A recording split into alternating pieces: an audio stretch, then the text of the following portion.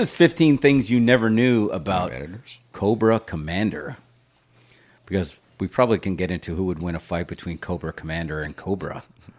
And I think it's hands down, it's Cobra. But Cobra Commander wouldn't die, and then he would shake his fist. And you think Cobra is part of Cobra? You feel like that's Would he be part of... He wouldn't be a G.I. Joe.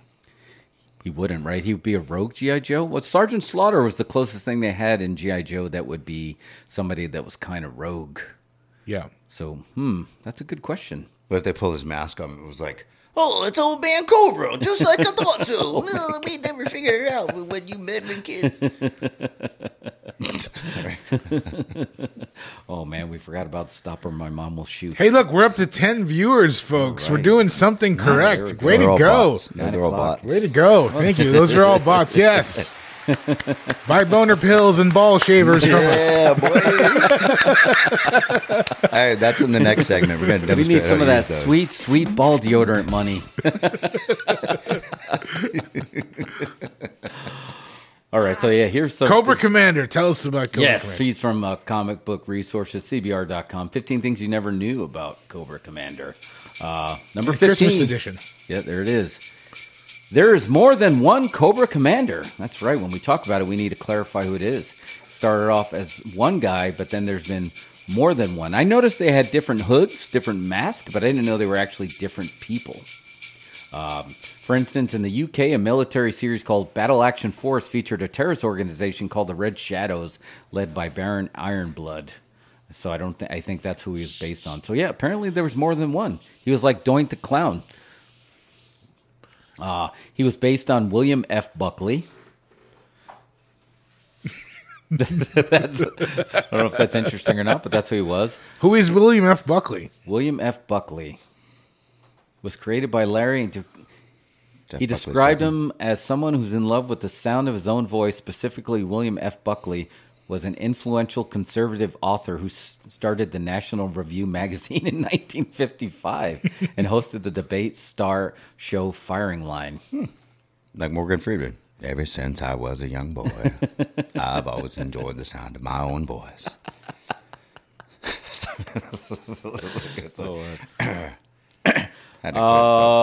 Here's one that's completely random. He was a used car salesman.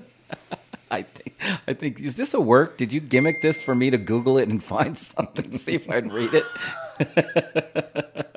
Most people think his past is a mercy, but some facts have been revealed. A few stories contradict each other, but one has in the comics shortly after Cobra Commander was created in 1984. We found the origin of Snake Eyes as a young man who became Cobra's leader. Started out as the evilest of men, a used car salesman. The future Cobra Commander was an ordinary man until he suffered a family death. The death caused him to use his skills of persuasion and manipulation to get revenge and organize an army. Holy shit, I want to see that movie. Yeah. That is like falling down on steroids. It's like, I'm trying to sell a car here. Oh, man, sorry what happened to your wife. I'm going to start a militia and take over the world. Yeah. That's a big leap. Not a bad guy. That's a big leap. Interesting. Oh, you trying to start hashtag Cobra was right? I just want to get my story out, guys. Come on, help me. How do you like the Oldsmobile? My voice sounds like this because I was punched in the throat by G.I. Joe. I'll get you, Joe. Hashtag Cobra was right. You, Joe. Oh, man. He was unmasked one time. And yeah, he is literally, it looks like he did turn into a snake. He had a ponytail, sunglasses, and a mustache. So Steven Seagal was Cobra Commander.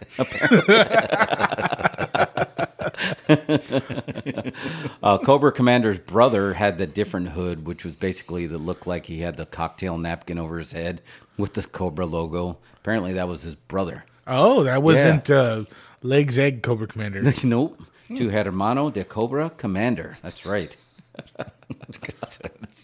Cobra Commander and Snake Eyes were friends. I guess that kind of. I mean, come on, guys. Cobra, Snake. That's a little. I'm telling you, this feels worked, but I'm gonna keep rolling with it. We're gonna ride till the wheels fall off on this list. You boys can't get along. You don't know Cobra Commander like I do. Get out of my house. You don't know Snake Eyes like I do. He doesn't say a lot, but he's real. Yeah. Oh, yeah. So Snake Eyes also lost a family member in a car crash by a drunken driver. The driver was the brother of the man who would become Cobra Commander. Matthew Broderick. Oh, my God. Oh, this is a family affair. Cobra Commander also had a son. Yeah, I don't think that's a surprise because something tells me that a charismatic leader like that, he's going to be getting some action. I mean, snakes procreate. Yes. Like, they do that thing.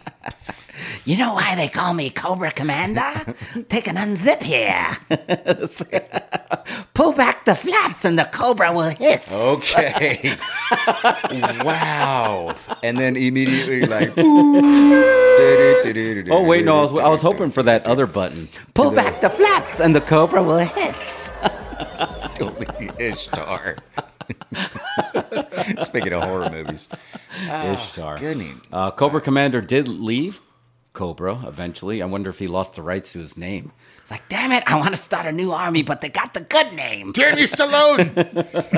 No one's going to listen to this, Commander. How come you get to be Commander? I'm Cobra Commander. Oh, we have the rights to that name. He did. One of the versions of him did die. Looks like he did take a shot to the noggin. So his son Billy was injured and then put him in a coma. He was in the White House. Got there. Cobra Commander is Yosemite Sam.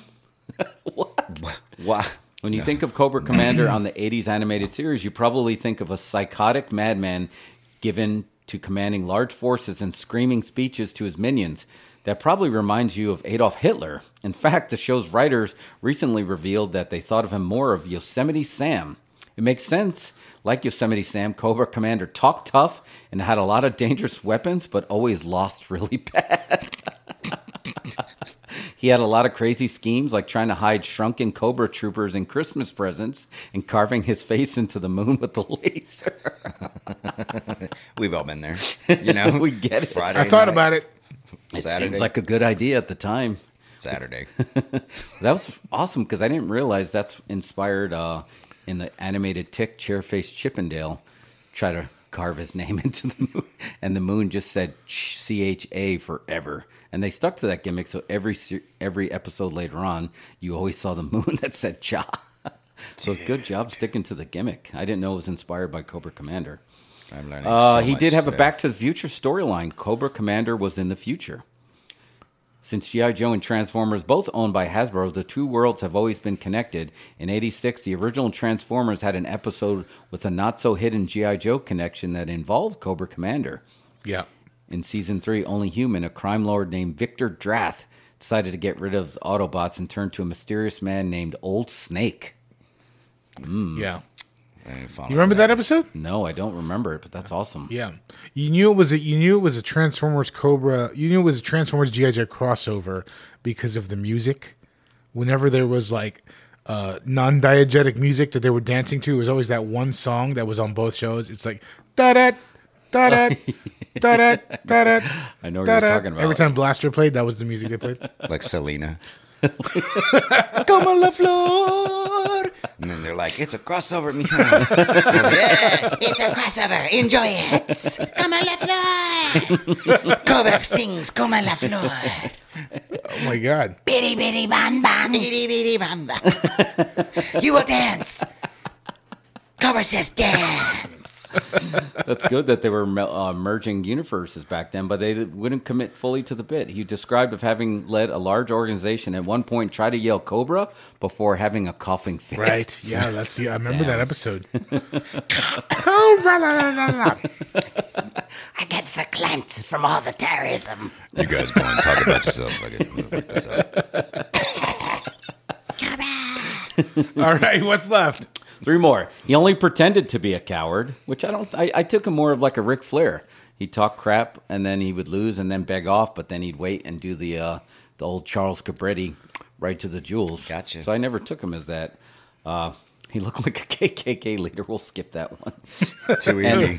Too easy. Too easy. Oh, the views just spiked Sir, on YouTube. Just because you changed the color of your hood. Yeah, exactly.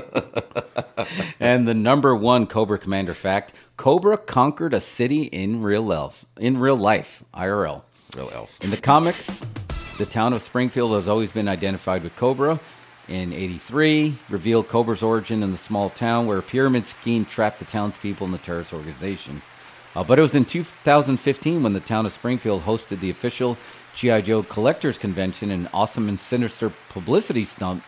Cobra Commander cosplayer met with Mayor Michael Houston and presented him with the key to the city and pledged Springfield to Cobra. That's the first victory Cobra has made out in our world, at least as far as we know. I'm going to get a tattoo. I'm leaving right now. Go into the closest tattoo shop.